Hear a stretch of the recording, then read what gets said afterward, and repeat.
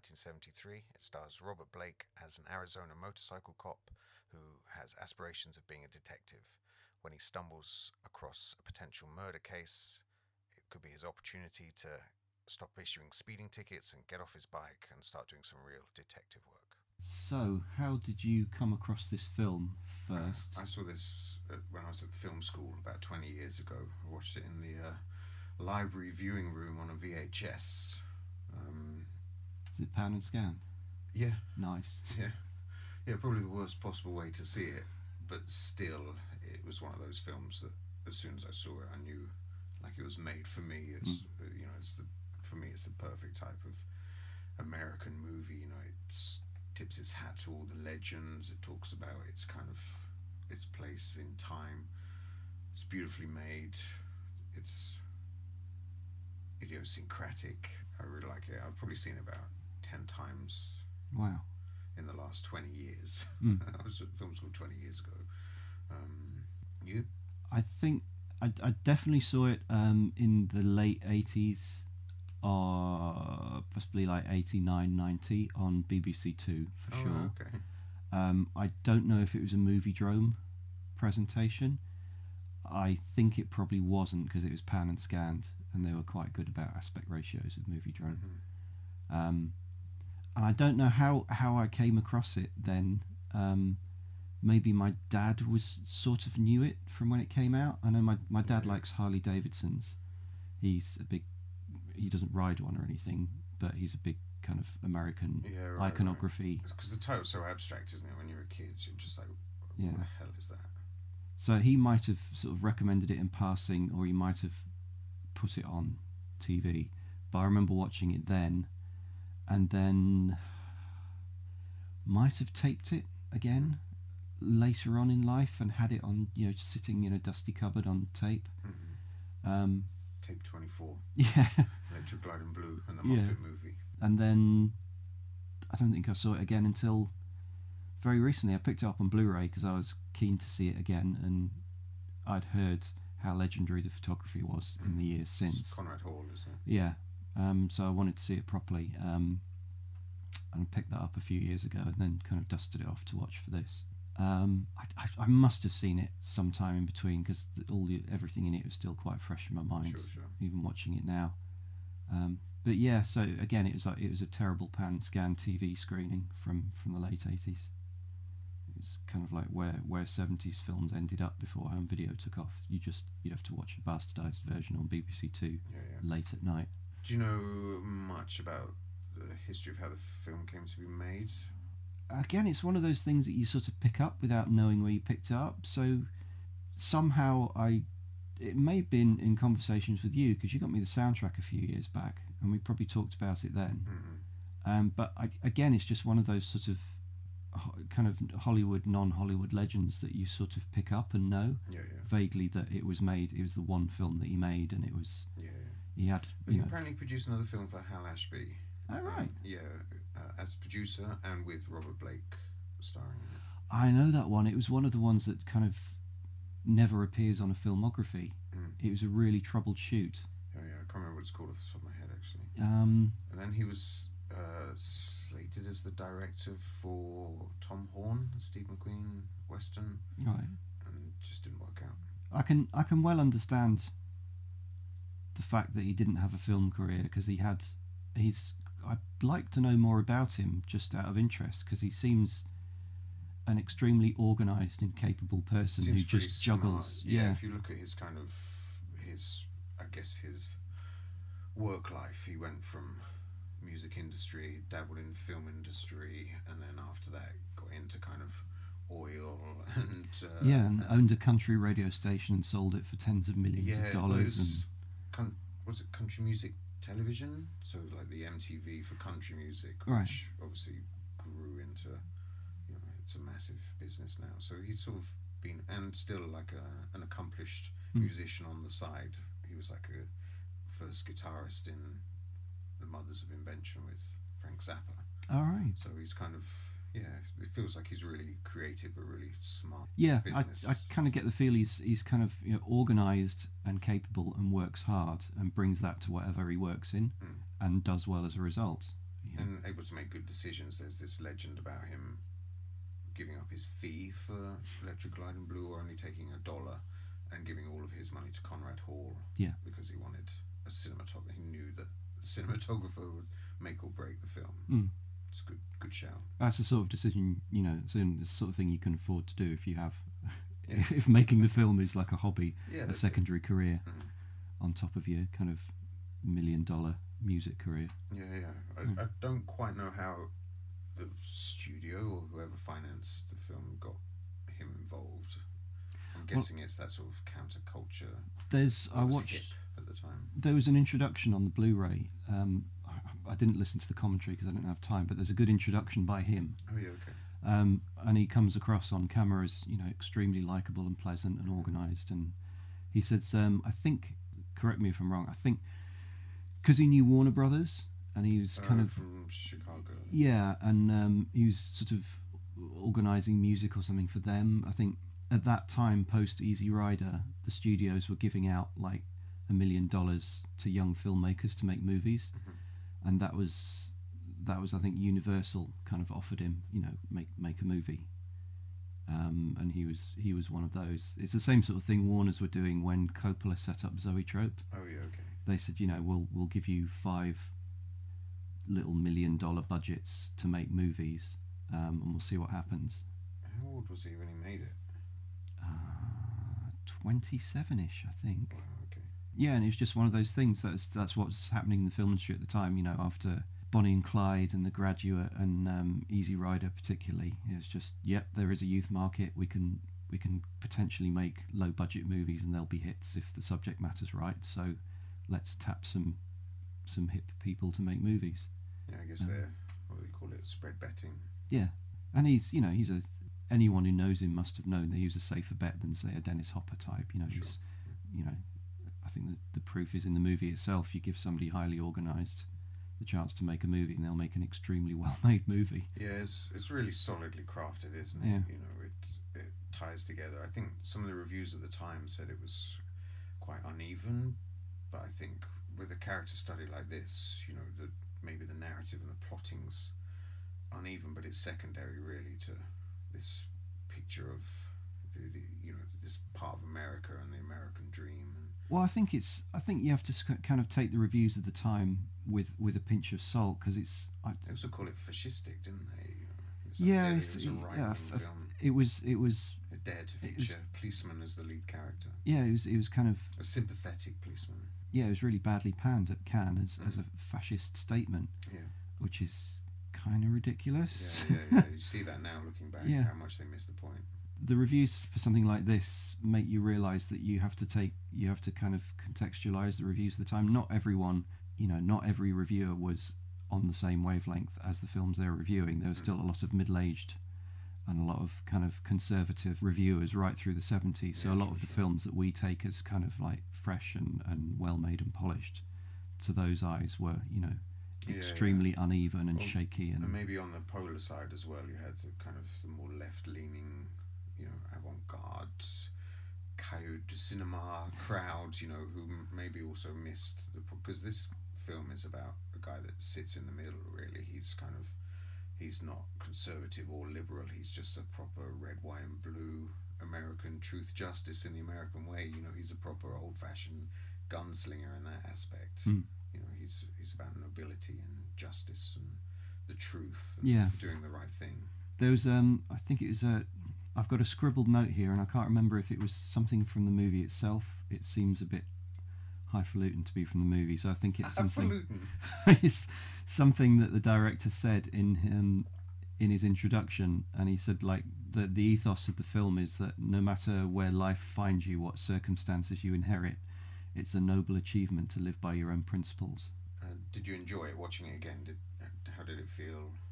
I did enjoy it a lot, but I have to say I don't like it that much.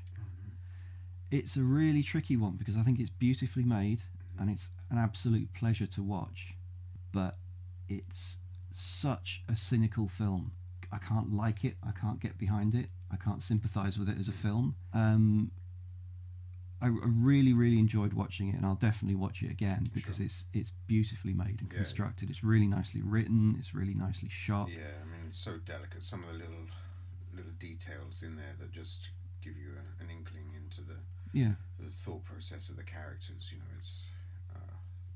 I think for me, it's an absolute pleasure just to see that kind of craftsmanship at work in the storytelling, visually, on the page, in the performances. yeah. I think it's Everything superb. everything about it is really well put together. And I worry, sometimes when you say, "Oh, it's beautifully made, it's beautifully shot," it's just that it looks picturesque. Mm. It's like every single shot choice, every framing, Yeah, yeah. everything is really carefully considered, and it Mm. cuts together beautifully, Yeah, and yeah, it's definitely. it's a really nicely made film. But as a drama and as a script, every single character in it, apart from the lead, is kind of really unsympathetic, and it's not an accident. It's not they're accidentally unsympathetic. It really hammers the point home. I think some of the hippies that you see and you kind of expect to be the drug dealers, the the bad seeds, they actually turn out to be just quite normal people and I Yeah, they kind of came off a little bit threatening to me. So when Wintergreen goes with his detective boss to visit them, and initially tries to speak to them on his yeah, own, sure, sure. they kind of like round him up Mm. effectively, and they are kind of quite a threatening presence. And the only thing that diffuses Well, it's that, power in numbers, isn't it? That's the kind of the yeah, visual metaphor. but that's how they're presented in the film. They're not presented as completely harmless. They But they're have. threatened by a cop just turning up. Yeah, but and you have. because what they're used to is what we see shortly afterwards in that scene where Half Pool comes marching out, grabs one of them, pins them down, twists them around. Yeah, and that's the only bullies them. that's the only thing that diffuses that threat, though. And it's all of this is deliberately made. Mm. It's not that it just seems that way. They do kind of round Wintergreen up, and it does seem quite threatening.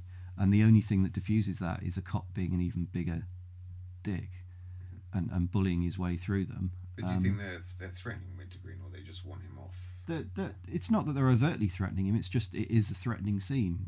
Where he's sort of being pursued around the side of the farm building, and then ends up sort of being surrounded by them. It's not implicitly suggested they'll beat him up, but it's quite a threatening moment. Yeah, I always read it as more of a get off my land type moment where just he's completely unwelcome because of what he represents.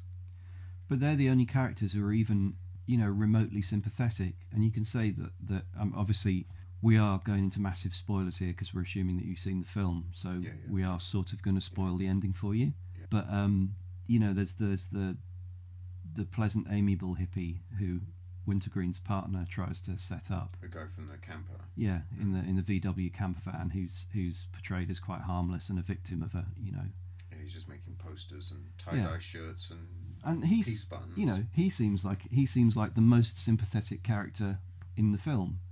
Until the end, when he turns out to be harbouring a murderous evil hippie Yeah. who then kills the lead character. So that's the only real sympathetic character in the film, apart from the lead. Turns out not to be sympathetic, and everyone else around Wintergreen is just really unpleasant. You've got Billy Greenbush as his partner, playing the Billy Greenbush part of the asshole best friend. Yeah, yeah. The same part He's he great plays as in well. absolutely everything. He's the same role he had in Five Easy Pieces. And you've got the detective who who Wintergreen initially looks up to, who turns out to be a bully and I don't know, impotent, which just really was too many nails in the coffin for me. That whole scene with Wintergreen's girlfriend seems quite nice. Turns out to have a She's two-timing, isn't she? she's also seeing the detective, and she goes into an extended rant about how disappointed she is with basically everything in her life, and then reveals the film is about these people that are kind of heartbroken and isolated, outside of the big cities, stuck on those long roads that weave across the back of America. You have Monument Valley, this iconic space, but the roads that wind through it, and those small towns that were built maybe to facilitate the cross-country travel, were all bypassed by giant highways at this time, weren't they? They were just, those towns were dying at that point. I don't know. I don't get a bigger picture sense of it like that. I'm just sort of No, it's not. It's like a small portrait of, sad, lonely people that are stuck out in the sticks. Mm. It's a bit like Cars. Have you ever seen Cars? I haven't seen Cars, no. It's kind of about the same sort of thing, about all these cars in a little town that used to be thriving on the Route 66, and then the big highways bypass it. This is a great companion piece of Pixar's Cars. Yeah. I don't know. I think you can do sort of small, lonely town people and still make them sympathetic. The Last Picture Show is brilliant. Yeah, with that. true. But I kind of ended up hating every character except for Wintergreen. I really like them all. I think for all of those reasons. I think maybe not like as friends, but I like to see them on the screen. To see that kind of depth and pain and the frustrations and how all of those characters interact. I find it all like credible and quite satisfying. I just found it a little bit stagey with the kind of reveal of the detective being weak and impotent and everything, because he is portrayed as extremely a giant, and he's competent, and when he finds the drugs in the shack, it's that brilliant bit of detective work. Yeah, exactly. Yeah, but then it's this extremely clunky scene which literally tears him down, tears him to pieces, and then he kind of. But it also builds Wintergreen up as well. This little fellow, he's like 5'2" or something, and the way she talks about him being able to have sex like 3 times in the morning, and that's the last thing he needs is to suddenly have the scale shifted with this kind of his idol cop that he's shadowing to suddenly be pitched as the bigger man. Yeah, and overall, within the world of the film, Wintergreen is just such a lovely guy. He's a really nice character, and there's even the scene where he's kind of queuing up to get something from the snack van in the middle of the desert, truck or something, and he's flirting the 2 girls behind him in the queue. It could have been quite a sleazy scene, but he's just so polite and sweet and lovable, he's and really doesn't. Charming, isn't he? He's genuinely charming, but the film kills him at the end. And then you also have the real world knowledge that Robert Blake's not really a very nice guy ever. Well, it's alleged, isn't it? I think he's sort of been in and out of throughout his entire career, though, throughout the 70s, he was a tough person on the set of Beretta. Oh, yeah, okay. And he was really, really difficult on the Hal Ashby shoot. And then to have allegedly had his wife murdered later in life. It's a little bit weird.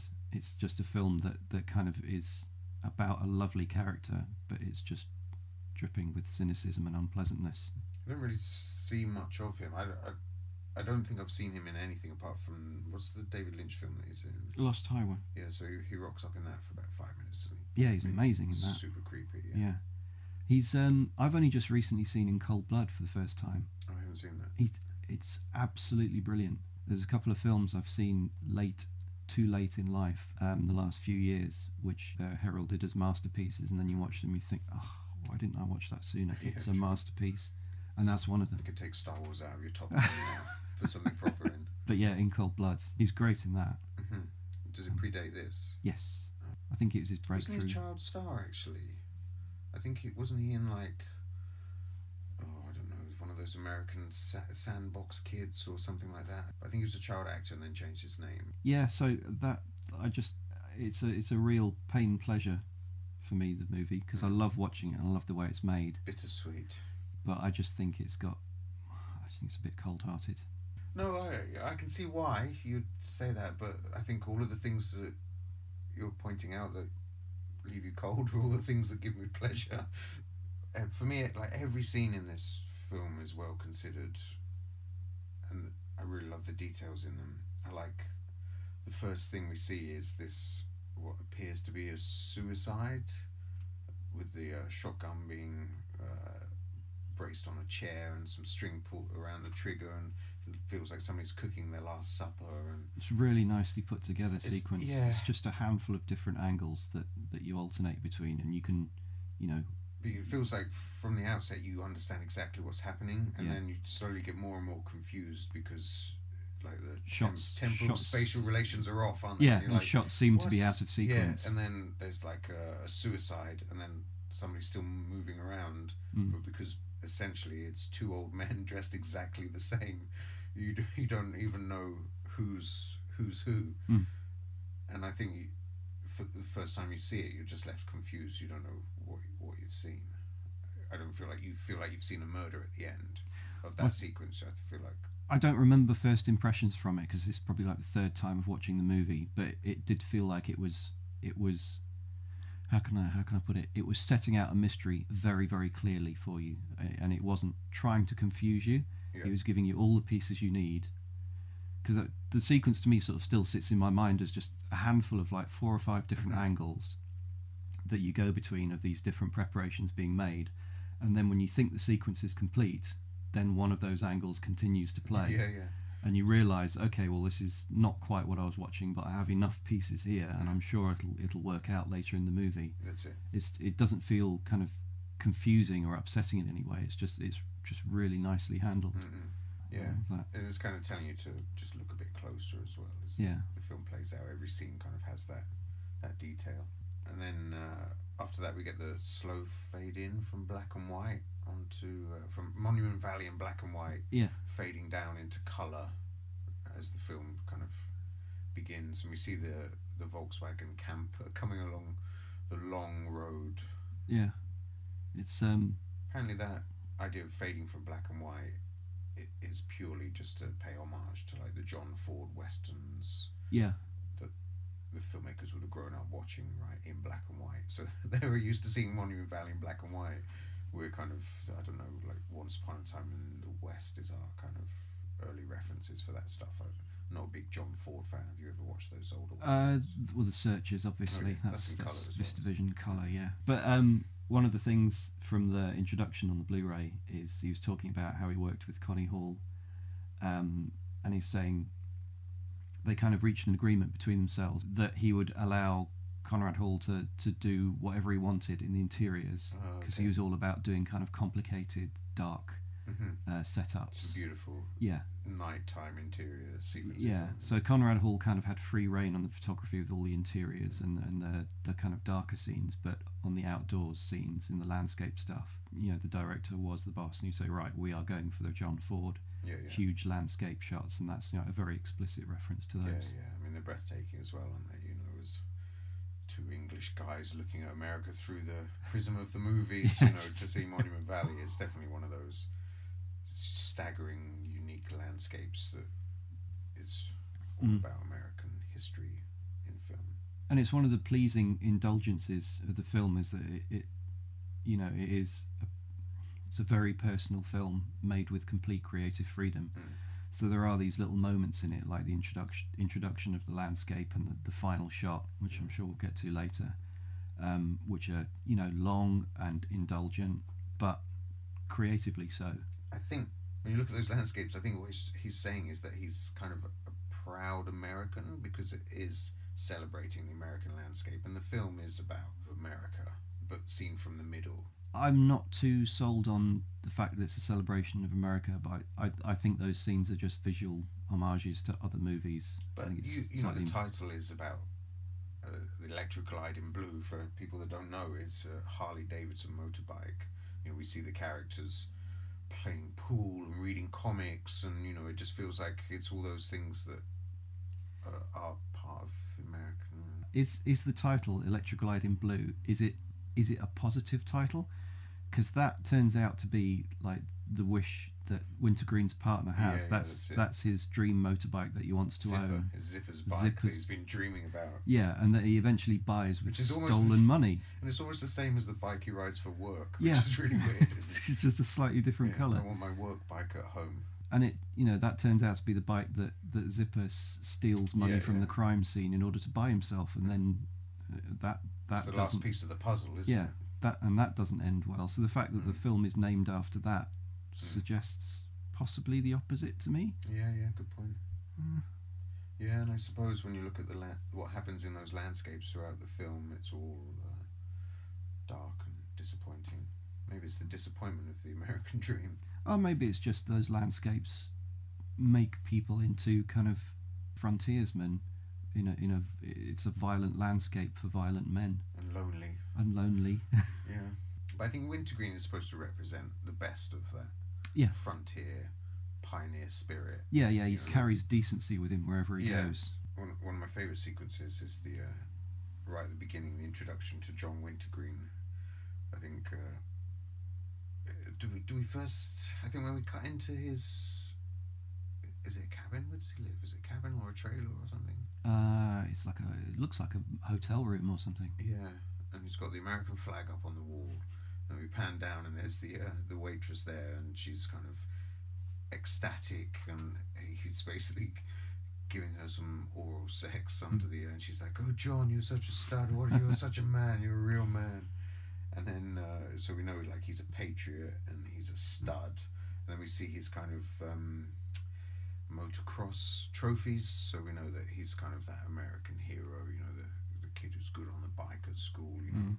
And but then he gets out of bed and he's doing his pull-ups. Did you notice this? As he's doing his pull-ups, he's got his white briefs on, but he's like his bum is going up and down over the trophy like it's shafting him in the ass. It's a really funny scene, and I think there's lots of those little kind of gags throughout the film. You know, it definitely makes me laugh visually, and also some of the character stuff. But yeah, the way later in the scene when he's getting dressed, it kind of focuses on his gun. It's a parody. It's a kind of jokey. You know, it does the freeze frame, the old Wild Bunch freeze frame on the kind of details as he's getting dressed. Yeah. But it undermines that as well, because he kind of does the whole uniform, the leather, the tight uniform, the badge polished up, and then he puts his sunglasses on and they're bright pink. He's got these really like effeminate pink sunglasses that he just slips on. Again, it's weird that people would say it's a fascist statement when it's kind of clearly having a little bit of fun at the character's expense, whilst whilst really still funny, presenting him as likable. Yeah, exactly. The next sequence is where you start to really feel how great cinematographer Conrad Hall is. Those shots of the motorbikes all lined up, all the police bikes, and then Wintergreen talking to his sergeant in silhouette, and he's just talking to him about trying to transfer to homicide. So we start to get this idea that Wintergreen has ambition. You know, he doesn't want to just ride the bike. He wants something more out of his life as a policeman. And then the next scene is the Sarge, where he just speaks to the troops all lined up alongside their bikes, and he says, "Good morning, pigs. Good morning, you fascists, you honkies, you killers, you bastards." And he just sort of escalates this rant, and you're just like, what on earth is going on here? And then he's like, "This introduction's been brought to you by the Youth Engagement Service, and these are some of the insults you can expect on Saturday night when we're policing the jazz concert." It's just a really funny sequence. I think it's one of those that they've lifted and put onto the soundtrack as well. So okay. Yeah, if you listen to the soundtrack, it has all clips of the film interspersed with the music tracks. It's really nice. As that's happening, we see Wintergreen in context to the other police officers, and it's a really nice visual gag about his height. You know, the camera tracks across these kind of square-shouldered cops with their helmets on and their sunglasses, and then it just tracks straight across till you get to the top of his helmet, and it's just there at the bottom of the frame, and then pans down to him, and we see just how short he is. You know, he's probably even too short to be a police officer, but the trophies indicate that maybe he's like a local, you know, motocross bike hero, so he probably got a little dispensation or something. Yeah. Is that you? Because obviously you know the film in a lot more detail than me. Is that like the film kind of sets him up as short early on, and that's kind of, you know, a little bit of self-deprecatory humour. You know, we've got a short hero, but does it refer to his height again? Yeah, it does. When he's in the queue at the ice cream van, and he's talking about Alan Ladd being the same height as him, and talks about him, you know, Alan Ladd having to stand on a box to kiss the leading ladies and all of that stuff. So yeah, it's something he's conscious of, I think, but he's not like small man syndrome. But that's the thing. It's just another challenge, isn't it? If you imagine all the big jocks. That's fairly early in the film, and that's still when it's setting him up as a character, because the film kind of only really sets him up as short early on. And if it was gonna, and this is good, this is a good thing, because if it was gonna keep having jabs at him about it, I'd find it quite hard to swallow. Yeah, but it's something he's not hung up on it at all. Exactly, no, that's it. And for the rest of the film, you know, okay, you've established him, he's a short guy, but it's not an issue later on. And he turns out to be more than competent as a cop and as a human being throughout the film. So I think it's just another one of those It's a great image as well. I think you've got the vinyl soundtrack, which we should talk about because it's like such a beautifully packaged soundtrack. But it's like a silver gatefold that doesn't have any writing on it other than that quote, "Me and Alan Ladd were the same height." And it's a gatefold that when you fold it out and look at the front and back cover together, it's just that long line of cops with him being short in the middle. That's it. It's beautiful. In fact, apparently that picture is on the wall of the chief in Hill Street Blues. Next couple of scenes are just Wintergreen doing the work. It's him on patrol, stopping people speeding violations. But again, I think what we see here is Wintergreen's morality. I love the first person he stops is a California cop hammering through the desert in a convertible with a beautiful woman on his arm. And he just flashes his badge at Wintergreen and expects to be let go. Wintergreen still writes him up, and the cop gets to write in his face, doesn't he? Wintergreen's like, "Well, look, here's my badge number. If you do have a complaint, please address it to my sergeant." And the guy's like, "You're a joke, buddy. You're a joke." It's beautifully played as well because Wintergreen is absolutely composed and in control, but he's also in awe of the cop. He's like, "Oh, you're a detective. I want to be a detective. I'm trying to get a transfer." I really like the way that Robert Blake plays it as well, because it's kind of written for laughs. The fact that he would do that, and he'd do it so straight-facedly, and it's kind of deflating this detective's kind of pompous bluster and stuff, but at the same time it's played so straight and played so pure. You just end up loving the character at the end of it. Yeah, definitely. I quite like how that scene opens, where you just see this car racing through the dips on the highway, and then as it crests the hill, the motorcycle appears behind him. You have no idea where he's come from. I think even the California detective says that, didn't he? He's like, "Oh, are you hiding in a ditch, buddy?" or something like that. It's really good. And then the next guy he pulls over is a truck driver that's taking a truck that's too heavy for that road. He has to turn him around and send him on a massive detour around, and the guy's just trying to, and he has to give him a ticket as well, right? Yeah. The guy's just trying to find a sympathetic hook where they're both on the same page to see if he can get away with his ticket. And it turns out they're both ex-Marines. Yeah, both come back from Nam. Yeah, that's it. And the truck driver's like, "Oh, I'm glad I found you, brother," trying to just like play on his sympathies. And obviously doesn't know Wintergreen as well as we do. The truck driver's like, "Oh, there goes another job, like I can't hold down a job since I got back from Nam." Yeah, "I'm really glad I found you." And Wintergreen says something like, "Oh, I'm glad you found me too, because I'm going to tell you something now that it took me 6 months." Yeah, I'm going to tell you something. He's like, "How long have you been back?" It's like 6 weeks. And he's like, "Oh, well, I'm going to do for you after 6 weeks what it took someone 6 months to do for me." And he's like, "Yeah, what's that?" Nothing. Nothing. Yeah, I'm going to do nothing for you.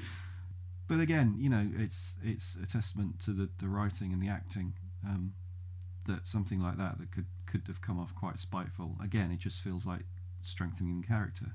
Yeah, and I think he's saying, don't look for handouts. This is America.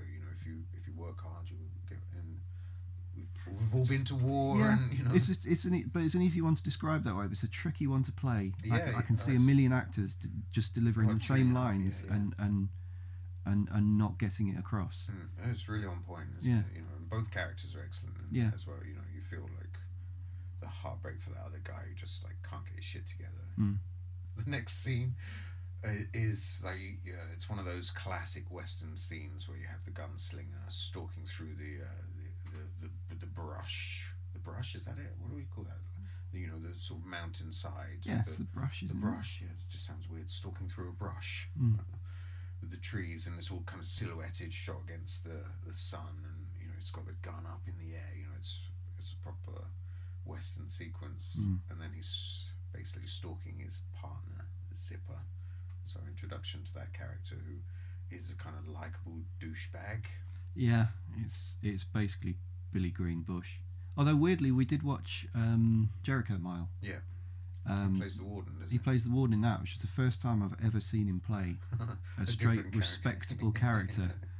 But I think when we first meet him, we do like him. You know, he's always packed lunch and he's got his comic books and he's just he's hiding in the shade. Likeable slacker, kind of that's it. lazy, kind of likeable bum in a uniform.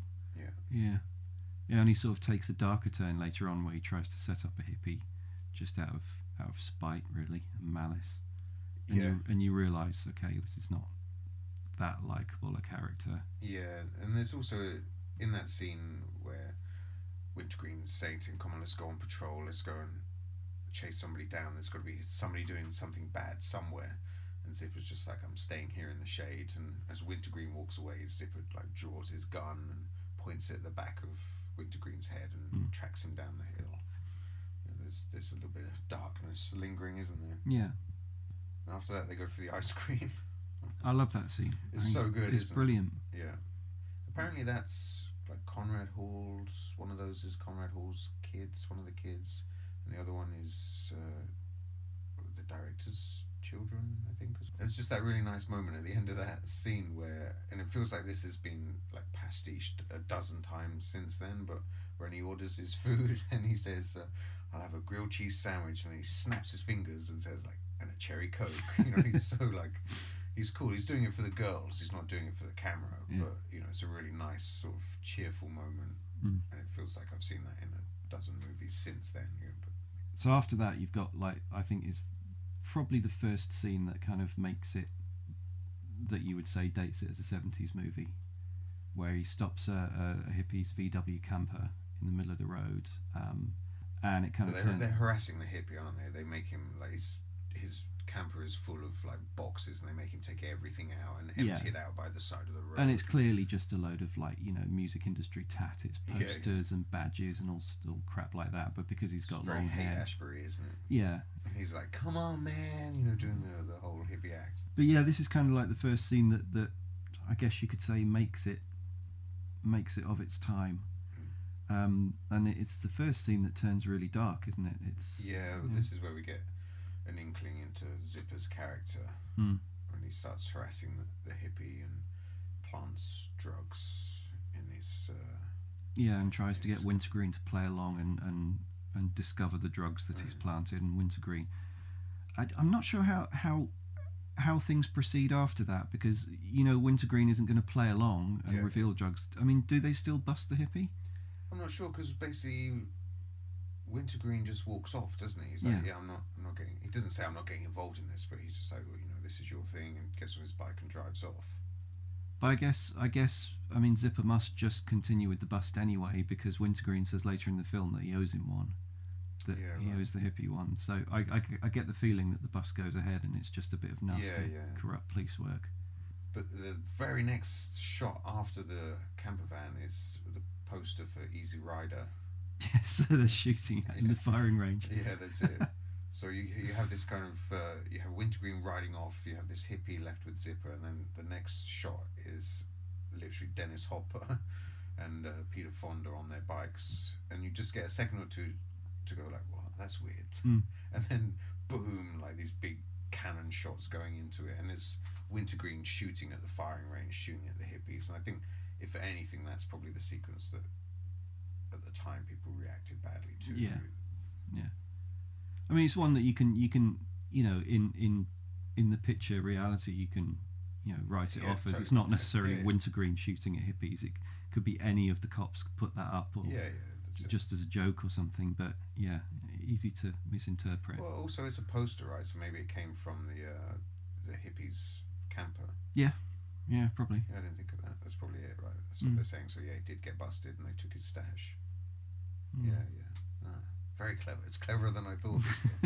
And then, so at this point, we're almost like half an hour into the movie, and we still really haven't had any plot points. You know, we've just spent time with the characters and sinking into the world.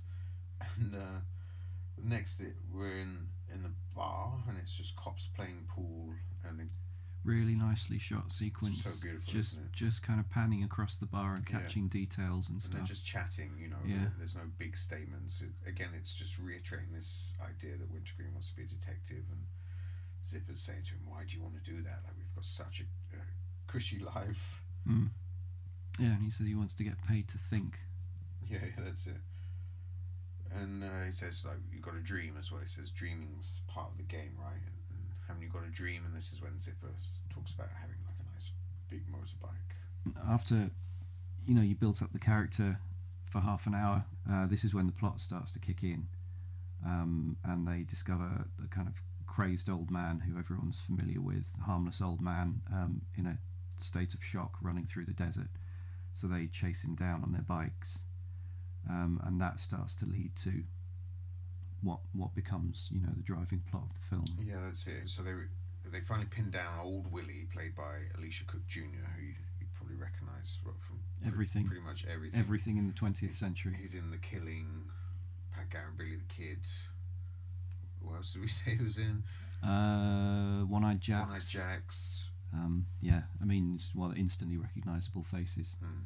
In a performance that Shane enjoys, but I do not. Great, yeah, he's crying, he's drooling. He's a proper. It's supposed to be like a mountain hillbilly type. He keeps talking about going up into the mountains. But he's just a harmless kind of old desert bum who's half mad and lives out in the desert and wanders the mountains, and everyone's familiar with him and knows he's harmless. Yeah, he's a well-liked guy. Idiot, basically. Yeah, Well, but he's in a proper state. He's hysterical, isn't he? And it's interesting. Zipper gets to him first, and old Willie's talking about Frank killing himself in the cabin, and Wintergreen just gets the sniff of something and goes racing off, leaves Zipper with the old man. He's like, "You take care of him. I'm going to the cabin." Just ditches him, and there's a really nice sequence that follows with Wintergreen in the cabin, not sure what to do. He's faced with a dead body.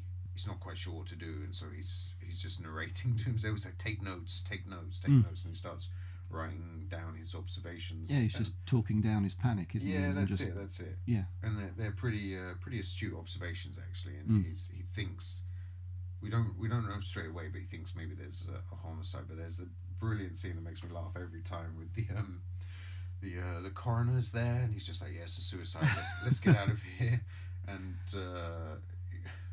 Wintergreen talks to him about or in fact he's saying to him, "No, you're wrong," and just says that he's he's tampering with evidence, and I'm going to make you an accessory after the fact in a murder case, and then they're just screaming and shouting at each other. It's so funny. And but again, it's a funny scene, but it does. The coroner is rattled by it, and he actually does kind of eventually give in. And it's a really nice, kind of, yeah, because there's Wintergreen calls him a hatchet artist, which is really funny. And then Wintergreen Sergeant turns up and just picks him up and throws him out the door. And then the sergeant says to the coroner, he's like, what are we dealing with here? Is it a suicide? And the coroner just goes mental. He's like, I have to deal with this shit from him. Now I'm gonna take it from you. Why don't you get the fuck out of here? It's a really funny scene. But he's rattled though. I mean, maybe I'm just I'm making the same point with every scene, but it does build up Wintergreen's strength of character, that he's willing to take this guy on, and actually does shout him down a bit. Yeah. Gets him to do his fucking job. Well, then after that we get Harv Poole turns up, who is the proper gunslinger. He's got the 10-gallon hat. He's got the nice suit. And he gets all the iconic framing with the light behind him and everything, doesn't exactly, he? Exactly. Yeah, he's cool as fuck, man. He's a proper man's man. He's alpha. Yeah, takes the cigars out of his pocket and lights up. That's it. He's got the boots and everything, and then he, walks straight into the crime scene, and straight away takes Wintergreen's side. Even says to the coroner, a suicide to the chest. He basically steps in and becomes like Wintergreen's mentor. He's like, I need a new driver. Let's get you out of a uniform and into a car, and all the things Wintergreen's dreamed about. This cop, this detective who recognizes Wintergreen's assessment of the crime scene as being valid. They send the coroner off to do a proper autopsy, and Harv Poole has this magnificent line when he looks from the coroner to Wintergreen, and he just says to Wintergreen, "Incompetence is the worst form of corruption." Such a powerful line, isn't it? And I think he's obviously a man that looks forward to mentoring and bringing through a young guy and making a difference on the police force and all of that stuff. And the next scene is the autopsy scene where they discover that the shotgun blast to old Frank's chest is actually hiding a 2-2 slug. So he's already been shot. So there's a lie. I'm going to try and explain it, but there's a brilliant line, which again I think is half Poole, and he just says, "Looks like he was dead before he decided to commit suicide." Such a great line. But they really build Harv Poole up in his early scenes, don't they? Oh yeah, because the coroner's like, "You did it again, Harv. You caught another one. You're the best, Harv. We love you, Harv." They really build him up for the viewer as well as for Wintergreen. So his first job as a driver, he goes to pick up Harv from the bar, and this is where we see his waitress girlfriend again, and she's congratulating him on. What did she say? She congratulates him on graduating to play with the big boys, because she obviously knows this is his dream, right? It's quite a nice scene as well because he's actually invited to sit down with the detectives at the table. Are they playing cards? I think so, yeah, and he's actually invited to join them, and you might possibly expect some condescension or a little bit of tension or something, but he's immediately welcomed in and made to feel part of the group, and it's not overstated, but it's just pleasant. But Harv is like holding court, isn't he? And this is where we kind of see that he's a bit of a dick as well. He's talking about he says this country is undergoing a precisely formulated conspiracy of police genocide, whatever the hell that means. He's basically saying too many cops are dying. But precisely coordinated. I know, This is like Sterling Hayden. That's it. The next one is when they go and see old Willie convalescing. It's another scene that's quite hard work. I quite like it, but only because it's so ridiculous. Harv shows Willie his badge, and Willie's trying to touch it, and Harv's like, "Don't touch the badge." You just start to get all these sort of little clues about what dick he's going to turn out to be later on. But in the background, it's not a hospital; it's more like a mental home, and they're all arguing and fighting over the comics. And somebody keeps shouting out, "Who's got Batman? Who's got Batman?" Which really makes me laugh. I do like scenes in mental hospitals and hospitals for the elderly and mentally ill where comics are seen as their reading material. As a comics fan, it's a good feeling to see that. Yeah, that's it. That's my people. I mean, the scene really, it's kind of just to give us this idea that there was $5,000 stashed in the cabin somewhere in William Frank's cabin, and so they go straight to the cabin, and here we get like a really nice piece of detective work from Harv as he's sort of looking for something that's out of place. He's moving around the space, he's lecturing at the same time. Before they go in, he has this thing where he's like, "Okay, Wintergreen, listen to the desert. This desert is going to help me solve a murder." But the thing is, were it me, I would have suggested shuffling a couple of scenes around. I would have put that scene before the bar scene. I would have had that discovery and that really good bit of Frank Poole detective work, because they examine the shack, and Poole is looking for something out of place, and finds like a religious icon statue, which he smashes open and is full of pills. It doesn't Wintergreen say to him, "Are you religious, Harv?" And he's like, "My religion is myself." But that is a really good bit of detective work, and the scene wouldn't play so ridiculously if you hadn't undermined Poole a little bit in his kind of conspiracy theory thing at the bar. If you'd swapped it around. Do you think that's us looking at it with the prism of like 45 years? I'm just thinking in terms of the film's construction, it would seem neater to me to put the scene where Harv is a really good detective earlier on, before you start undermining him with his kind of paranoia at the bar. I guess then they'd maybe have to squeeze in another day in the timeline. The next sequence is them going to the hippie commune, which I guess if that's, I always pictured hippie communes as being places where they've built like really nice, tents, and it should look like quite nice, and it's really just a broken down old farm, isn't it? There's like pigs everywhere, and really muddy, and it just doesn't look that nice a place to hang out. thought it'd be like a yoga retreat or something. You know, It says so much about you, Shane. It says more about you than it does about the film. But you know, communes are always, to me, about hard work. You know, from kibbutzes onwards, it's you know, it is physical labour. You go there and build something from nothing.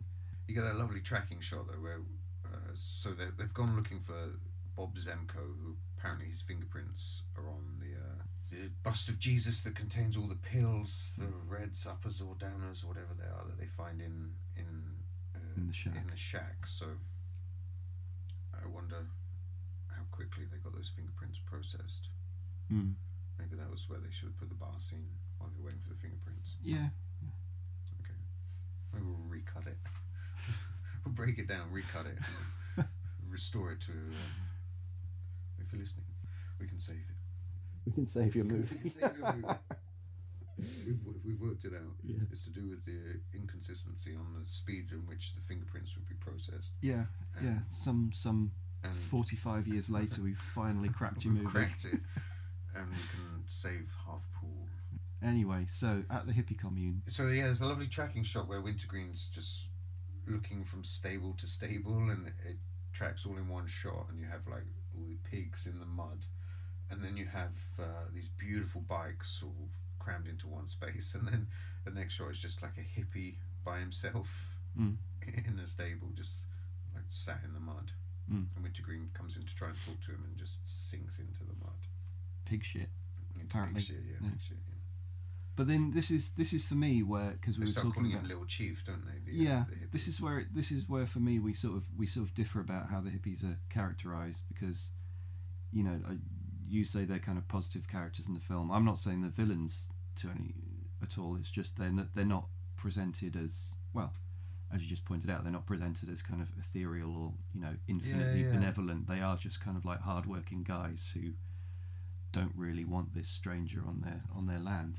I mean, yeah, you sort of talk about like communes and hippies and things, as one does. As one does. As one does, bloody hippies. And I'm just thinking about like Manson family and, you know, that kind of, you know, this idea of there being a counterculture movement that actually... Yeah, a darker side of hippiedom. Yeah.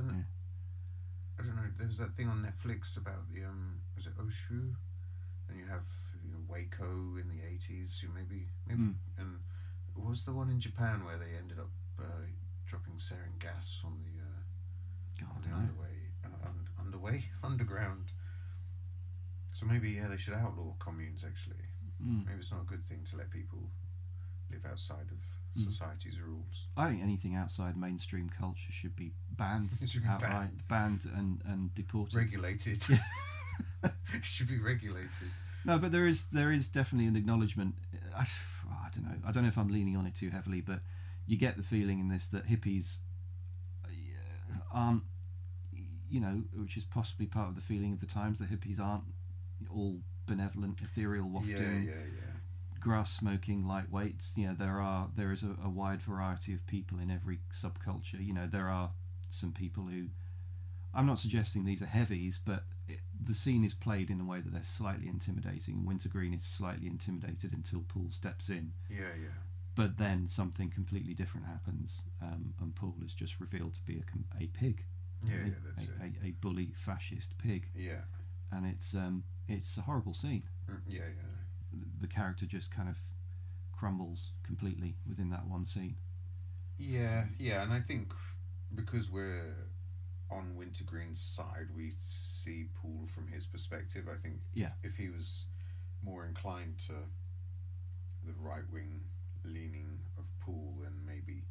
No, this is a moment for Wintergreen. This is a moment where he's absolutely sickened by it, and it's not the same as the previous scene with the hippie in the VW bus, where he's just kind of like, I think his strongest emotion is, Zipper, why are you being a dick? Come on, and just walking away from it. This time round, he's genuinely sickened, and he's he's lost. It's brutal, isn't it? Yeah, he's lost a hero, just in that one scene. But the problem for me is that the film, it demolishes Poole at that level and in that scene, but then you have this next. It's fairly soon after they go to the bar, isn't it? Yeah, it's the next sequence, because he's on a high from knocking around the hippies and getting a little bit of information, and moving further along in the case. Did you notice Nick Nolte in that scene, by the way? I did this time round. You told me about it before. Yeah. And it's pointed out as well in the introduction. There's a little freeze frame saying okay. he was a really kind of like enthusiastic kid, and he wished he could have gotten more of a part for him. He did alright, didn't he? He did okay. One or two things I think maybe a few people have seen. But then the entire following scene is the one that I have the biggest problem with. It's like the death of Harv Poole, essentially, isn't it? Well, he's already dead, and this scene just kind of like lays his corpse out and pisses on it and spits on it, and it doesn't do any favours to the female character it's giving a scene to either. It could have been written a completely different way. It's basically the only female character in the film, apart from a few kind of passing hippies. Sure. And she's, she comes across fine in the earlier scenes, but she's given this horrible kind of drunken, out of nowhere, desperate, my life has been a terrible disappointment. Oh, and by the way, Frank Poole is impotent. It's just, come on. I mean, you've already demolished a character to do it at that level. Yeah, I know everything that you're saying. I kind of like it. But you like it. Yeah, I like it, and it sets up as well Harv, who at this point we don't like him going into this scene, and it just sets him up beautifully when he says, "I want to introduce you to a young lady that has brought a lot of happiness to my life." He's saying to Wintergreen, "Come and meet the woman of my dreams." And then when they walk into the bar, the bar's closed. She's paralytic, staggering around. But it's quite clumsily played because for me, put together, because for me, I would want to see Wintergreen more on edge, and I would want for her not to let it out that he's also been sleeping with her. That would be part of the tension of the scene for me, and that just kind of slips away. It's just not really an issue. She's putting Harv in his place, isn't she? And I think that's kind of what the filmmakers are trying to do. They're trying to make sure that we know that they don't sympathise with Harv, so they're just bashing him down. Yeah, that's my least favourite scene, and it's for me decisively where the film kind of crosses the line in hating all its characters, or presenting a thoroughly unsympathetic bunch of characters except for the lead. I don't know why the girlfriend had to be so unsympathetic completely out of nowhere, and I don't know. I don't know why the film has to demolish Harv in that way as well. I mean, I'm not like sensitive about his being impotent. It just seemed unnecessary when you've already killed the character. Like maybe impotency is something you're not comfortable. No, I'm perfectly comfortable talking about. Shut up! Perfectly comfortable. It just seemed like it tipped the film over the edge for me. It's the point where I realised, do I actually like this film? Am I, I'm enjoying watching it on a technical level, but I don't know. I really enjoy the pantomime of that scene, and the way she puts on the music and dances around and talks about brief history as a showgirl and working in the movies and all of the kind of grim reality of. Be interesting to know. Hollywood line. Be interesting to look into the actress's past and see if any of that actually applies to her career. Oh yeah, probably. Because a lot of the photos of her in her when she was younger look like the sort of thing, look genuine. So, after Harv has been cuckolded, he basically boots Wintergreen off the case, and we see the next sequence is him back on his motorbike, hanging around with Zipper. Yeah. His brief kind of flirtation with being a detective, given that it's a small world, that's probably his last chance maybe as well. So that's it. He's resigned to this reality of being on the bike, being with Zipper, chasing down. But speeding, but not deflated. He's not feeling particularly sorry for himself. He's but he's seen behind the curtain, hasn't he? Yeah. It's that dream of being a detective and being in that world. He's seen people that live there, and I think maybe he's got a lucky escape. Yeah, exactly.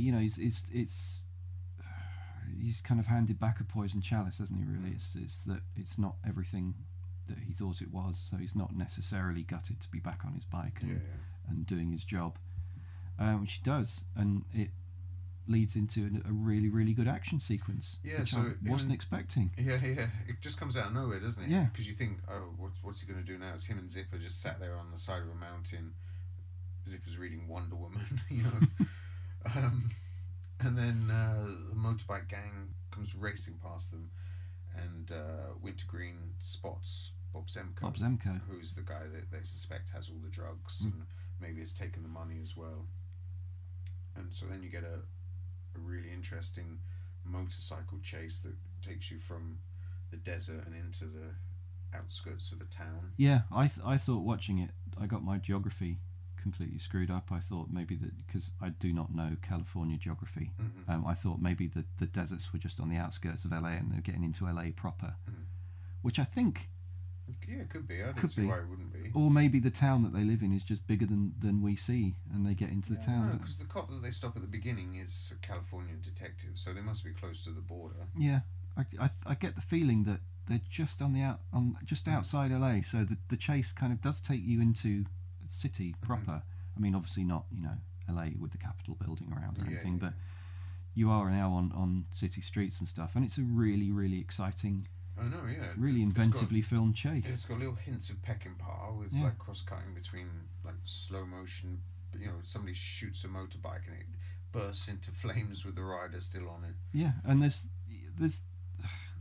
were this any other kind of low-budget movie from the 70s, there's a lot of technical aspects of it you would expect to be slightly fluffed or fudged and not quite work out.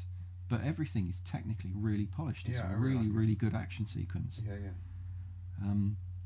You know, sort of, you know, some of the accidents and fatalities are just like draw genuine gasps of disbelief. The guy that comes off his bike just at the bottom of a ditch, and then the police car comes riding straight over him. Yeah, it's nicely hidden in the cut there as well. And also, we still don't really know what's going on with Zipper, but the fact that he draws his gun and starts firing in the streets. Yeah, it's quite terrifying. You know, it's quite reckless, isn't it? And you know, we later find out that he's trying to cover up his theft, right? But it's perfectly believable as just recklessness from an inexperienced, lazy cop who doesn't really know what he's doing. Yeah, Wintergreen's trying to stop him, ends up kicking him off his motorbike, and then the crash climaxes, or the chase climaxes with what I think is actually a really cool crash as Wintergreen tries to stop the Bob Zemko's motorbike and just veers him into a cafe, and he hits the cafe. He goes flying through the window, goes crashing across the cafe, and then lands just with his face in camera. You know, it's a brilliant stunt, and it looks like it's actually the actor doing it. Yeah. And if I'm right, the actor is one of the musicians from the band Chicago. Yeah, apparently Chicago appear. Well, there's a concert scene as well, which is kind of shoehorned in a little, in which a lot of them appear. But yeah, they're all in it because they're all associates of the director. Yeah, he produced like Chicago's first 4 or 5 albums or something. And they were more jazz funk. Yeah, I don't really know. I think when we talked about it off mic, I couldn't even remember the name of the band properly. I was calling them Detroit. But there are lots of bands from that time. That Journey, you know, go from city to city. There's lots of bands from that time that I never listened to. Yeah. That all have like names of cities. Yeah, true. Yeah, so then there's a really nice interrogation sequence where Harv is interrogating Zemko and trying to work out where the money is. Zemko doesn't know anything about the money, and they're talking about his prints being there. So Zemko's another Vietnam vet as well. So Harv is just trying to rattle his cage. He's talking about busting his kidneys, and there's a really nice moment where Harv, all of his dialogue is about interrogating Zemko, but he sort of pivots and is face to face with Wintergreen, and so all these things that he should be shouting at Zemko, the kid in the interrogation table, he's just shouting into Wintergreen's face and grabs hold of him and ends up physically throwing him out. Bob Zemko doesn't really give anything up in the interrogation because he knows nothing. We kind of cut to a concert where Wintergreen and the other police are kind of oddly doing security at the front of the stage. Yeah, but I wonder if this. I don't know. Again, the timeline, but where is kind of Altamont in this history? You know, that's Altamont was the end of the 60s. yeah. It? So that's the terrible free concert that the Stones put on, and they had Hell's Angels as security, and people got killed, and it was an absolute disaster. So I think maybe this is the point now where cops have to police more geeks, and it is a weird scene. It's very shoehorned in, but it does give us that really nice moment afterwards where Wintergreen's alone in the empty concert hall with a guy who's sweeping up all the cups and all the rubbish there. Black dude with a brush, just sitting down having his lunch, and Wintergreen sits down behind him, has like an internal monologue. He talks about like his dad dying, and the doctor saying it was thrombosis, but he knows that his dad drank himself to death and he was just lonely. And then he says he realizes he knows who killed Frank, and he's known all along. And so I guess the concert sort of gives him this quiet moment to speak to somebody who isn't one of the other characters, because there are no other characters. Who else is he going to tell, right? So it might as well be a stranger, sort of Catholic confessional type sequence. So it turns out that he works out who killed Frank in the shack, and it was Willie. It was Willie. It's a beautiful scene, this next sequence, isn't it? It feels like it's at night. They're at the shack. Old Willie's there talking about his immortal soul. Looks like it's lit just from car headlights. Starts as a really wide shot, and then I think it zooms in. I don't think it's a track, is it? Zooms in to a really tight close-up as they're talking about why Willie killed Frank, and really he was just jealous of Frank selling drugs to Frank kids, and the kids coming around and hanging out with young kids, and just who took his attention away from Willie. So Willie was lonely and shot him. Sad. It's an odd.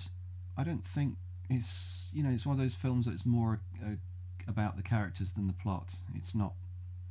It's just like a slender thread that the character observations are built on.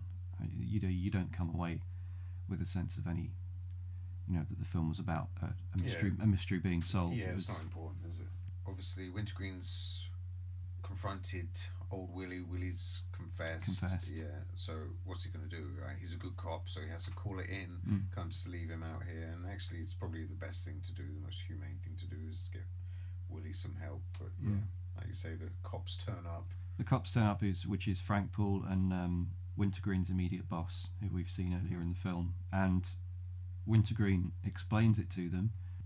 He's kind of upset by the crime, but it's played so low key. And I can think in 70% of other films, he'd have to shout down Frank Poole. You'd have to do some shouting down. Chest, it would be a confrontation, but it isn't. It's just laying out the facts, and the fact that Frank Poole is quietly understanding and accepts that he was wrong. It's just a beautiful scene. It's really nicely played. Yeah, that's it. And Wintergreen just says to him, you were wrong, Harv. Yeah. You were wrong about this. You're wrong about that. You're wrong about the kids. You were wrong about Willie. In fact, you've been wrong about everything. But it's really nicely filmed in the dark. It's set, it's in the middle of the night, so you're only Crickets are chirping in the background, aren't they? But it's the thing old is, campfire scene from a western or something. Well, it's not so much that; it's the fact that the only things that are illuminated are the faces of the characters. So you're absolutely focused on the exchanges between the characters. There's no distractions in the landscape or anything going on around them. You're just completely focused on them, and it's such a powerful scene because of that. And Wintergreen comes out of it, he's right, but he's not smug. He's not pounding his fist on the bonnet of cars trying to make a point. He just makes his point quietly and politely, and then he's just straight down the line. Then he goes back to his life, doesn't he? He sort of accepts his position. In fact, he goes off to see his Zipper, and he's like, well, maybe this is his kind of friend, and he should spend some more time with Zipper. So we see him rock up at Zipper's caravan. This is something again I could have done without. I could have done without Zipper's descent into kind of in the in the scene that follows, it basically turns out that Zipper has stolen the money and bought himself this motorbike that he was dreaming about. And when it turns out that Wintergreen will have to turn it in, Zipper goes crazy. He's a proper copper.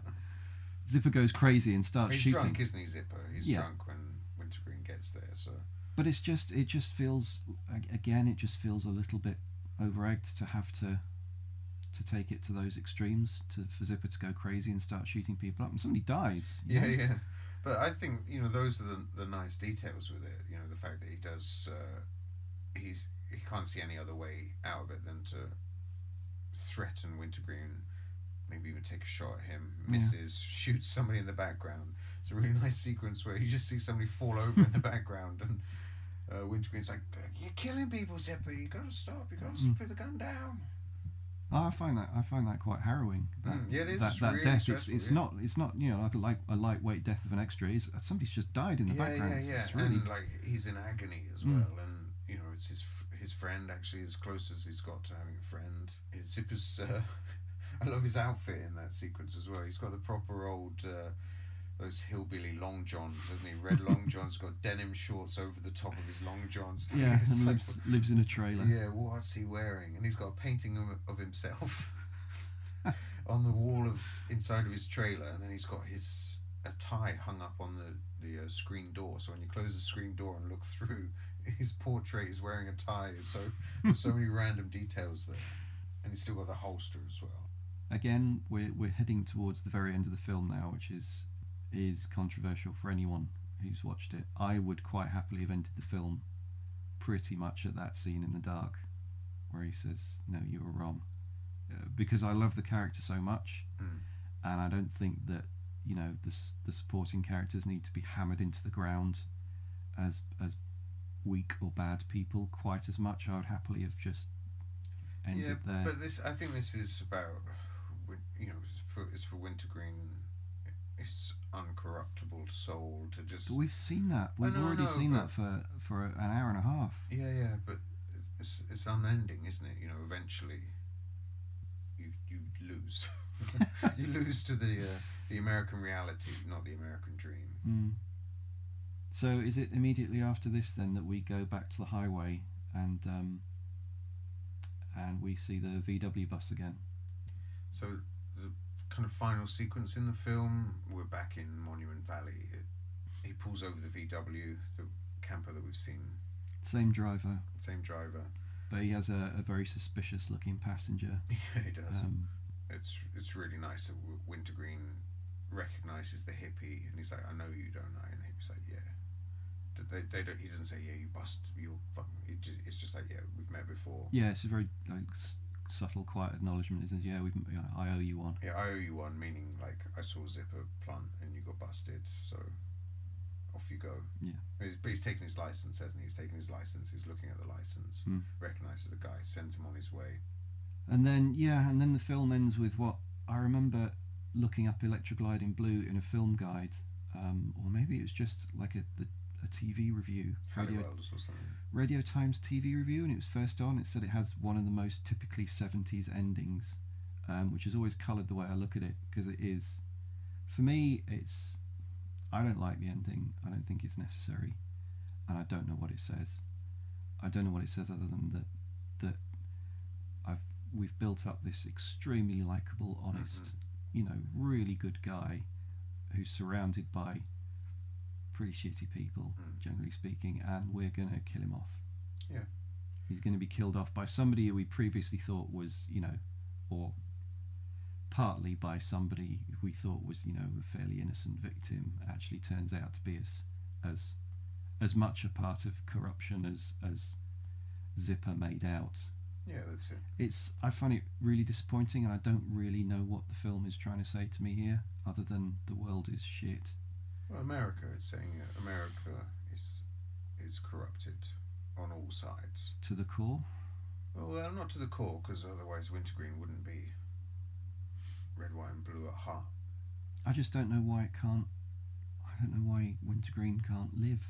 I don't know why he has. I don't know why his death is necessary. to the film as it stands, and I don't know why. I just don't get it. Tell me, Shane. Well, I think what they're saying is that, you know, good men are broken by a bad country. So the sequence plays out. He's still got the hippie's driving license, so he chases him on the motorbike, waving him down, and the back window opens in the VW camper, and Wintergreen gets both barrels from a shotgun, blasts through him, smashes his motorbike, blasts him off the back. He goes rolling down the road. The bike careens off. Actually, it just carries on going, doesn't it? He falls off the back. The bike glides through frame on its own, like the horse from a western, just kind of riding off. And then we see Wintergreen just roll to a standstill in the middle of the road, sat up, head slumped forwards. And the camera keeps chucking moving. back and back and back and he just back. disappears, doesn't he, into the landscape. Yeah, and this is like a 4 or 5 minute scene. Yeah, and the music starts, and it's a song, God Bless America, that plays 4 or 5 minutes before the first title even appears. I think it freezes at some point. It freezes, and then it goes through a to very, very slow dissolve through sepia, and then back to black and white. black and white. It's, again, it's another of those sort of pleasant creative indulgences. Yeah, that one is it's long. It's isn't very it? long, but I don't mind it. It's nice to have these uneven. You're just never sure if you should turn it off or if the titles are going to start. It's like the end of Apocalypse Now without the titles. You're like, do I get up now? Is it finished? I mean, I'm liking this metallic noise, but yeah. It's impossible to talk about the end of this film without talking about Easy Rider, because it's basically the mirror image of Easy Rider's ending, where the hippies are shotgunned by rednecks. So this is cop shot by hippies. Yeah. To complete the circle, we need a film with hillbillies killed by cops. Could do. No, it's just it's obviously it's some sort of reference to Easy Rider. I'm just wondering what. Maybe like a companion piece. You have one film with dead hippies, one film with dead cop. Yeah, I don't know. I don't think the film can. I don't think the ending can be analysed on its own outside of any reference to Easy Rider. Yeah. It's it is a post Easy Rider film. It's got explicit references to it, and the ending has the lead character being shotgunned. I'm just wondering why that was necessary. There's no solution. I would rather it just not have happened. Yeah, sure. I like it. Yeah. You're just like nihilist to the bone, aren't you? You just want every leading character should die. Yeah, I think there should be more dead lead characters at the end of films. Yeah, I think it's Rambo certainly. Important. No, not Rambo. Otherwise, we wouldn't have Rambo 5 to look forward to sometime at the end of summer. Yeah, I think that the ending. I mean, I think you're supposed to sort of come out of the theatre and talk about it and what it means, and I think it's designed to make it. It's not giving you an answer. It's telling you to question the American dream, and if you're an American, your part in. I remember being on a plane with somebody who was talking about an American who's talking about being the land of the free and home of the brave and all of that stuff, and you just think. Actually talking to you about it in real life. Yeah, in real life this actually happened. I was on a plane, and the guy next to me was like, "Have you been to America before?" And I was like, "Yeah, I came here with the military, and I really like it. I grew up watching movies and stuff." And he was like, "I love America, land of the free, home of the brave." And I was like, "Well, I think it's a bit more complicated than that, isn't it?" Oh, wow, that was unwise. But I think that sort of jingoism is in the culture, and it's part of their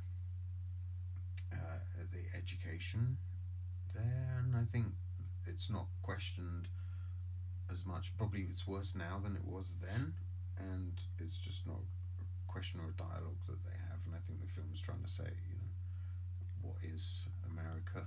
But I think that's what it's trying to just I think it's asking Americans to question which at that time in the middle of the Vietnam War and student riots, police crackdowns. I think it's just asking you to think about. I don't feel that at all. I think it's. I think if that were the case, then I don't know. Do you think it's just another cynical ploy on the part of the filmmakers to bum you out before you leave the cinema. I honestly think it's a fashionable bum out. I think that review that said it's a very much a 70s ending. Mm. I mean, even though it's probably a very conservative reviewer for the Radio Times or something, did kind of nail it for me, because it doesn't work for me. I think the film, you know, as I said, is about, you know, a noble achievement to live by your own principles, which Wintergreen does, and he I lives think and dies by those principles. yeah, well, I don't see why it's necessary. I don't see why it's necessary for him to die, you know, by those principles. I don't think it's a brave ending, and I don't think it's a natural ending for the character. It just doesn't feel right to me. And I've no problem with, you know, characters dying in movies if it feels right, but this one just doesn't.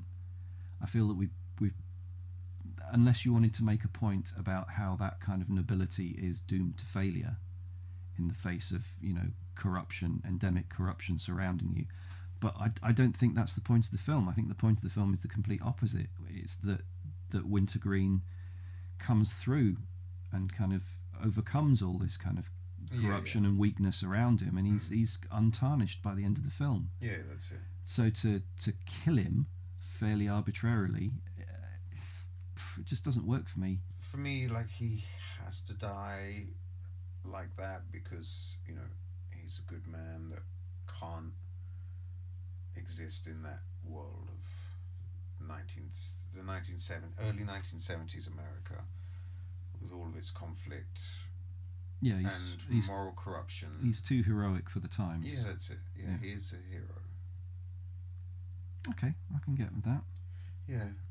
Something we should talk about. I mean, we've sort of covered all of the other stuff. Are we still talking? Yeah. There's an eagle flying through the frame at the end before it freeze frames. That's a really happy accident, isn't it? Yeah, and then so that's probably why we have 2 minutes of in between of interim just to get that moment. When should we start fading? Wait for the eagle. That's 2.5 minutes, man. Yeah, just play some music.